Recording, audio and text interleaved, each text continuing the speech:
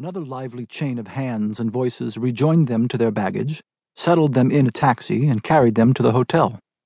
As Richard dropped 600 lira pieces into the driver's hand, they seemed the smoothest, roundest, most tactfully weighted coins he had ever bestowed. The hotel desk was one flight up. The clerk was young and playful. He pronounced their names several times and wondered why they had not gone to Naples. The halls of the hotel, which had been described to them at the airport as second class, were nevertheless of rose marble. The marble floor carried into their room. This, and the amplitude of the bathroom and the imperial purple of the curtains, blinded Richard to a serious imperfection, until the clerk, his heels clicking in satisfaction with the perhaps miscalculated tip he had received, was far down the hall. "Twin beds," he said. They had always had a double bed. Joan asked, "Do you want to call the desk?" "How important is it to you?" "I don't think it matters. Can you sleep alone?" "I guess, but—" It was delicate. He felt they had been insulted.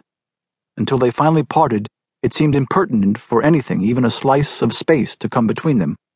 If the trip were to kill or cure, and this was, for the 10th time, their slogan, then the attempt at a cure should have a certain technical purity, even though, or rather all the more because, in his heart he had already doomed it to fail. And also, there was the material question of whether he could sleep without a warm, proximate body to give his sleep shape. "But what?" Joan prompted. "But it seems sort of sad." "Richard, don't be sad.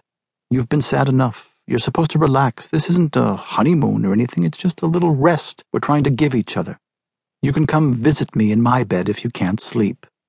"You're such a nice woman," he said. "I can't understand why I'm so miserable with you." He had said this, or something like it, so often before, that she, sickened by simultaneous doses of honey and gall, ignored the entire remark and unpacked with a deliberate serenity. On her suggestion, they walked into the city, though it was 10 o'clock.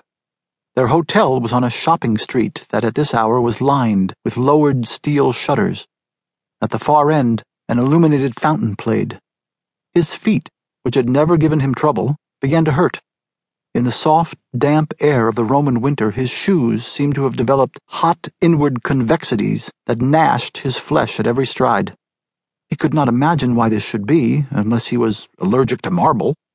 For the sake of his feet, they found an American bar, entered, and ordered coffee.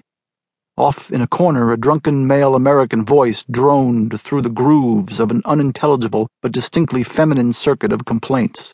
The voice, indeed, seemed not so much a man's as a woman's, deepened by being played at a slower speed on the phonograph. Hoping to cure the growing dizzy emptiness within him, Richard ordered a hamburger that proved to be more tomato sauce than meat. Outside on the street, he bought a paper cone of hot chestnuts from a sidewalk vendor. This man, whose thumbs and fingertips were charred black, agitated his hand until 300 lira were placed in it. In a way, Richard welcomed being cheated. It gave him a place in the Roman economy. The Maples returned to the hotel, and side by side, on their twin beds, fell into a deep sleep.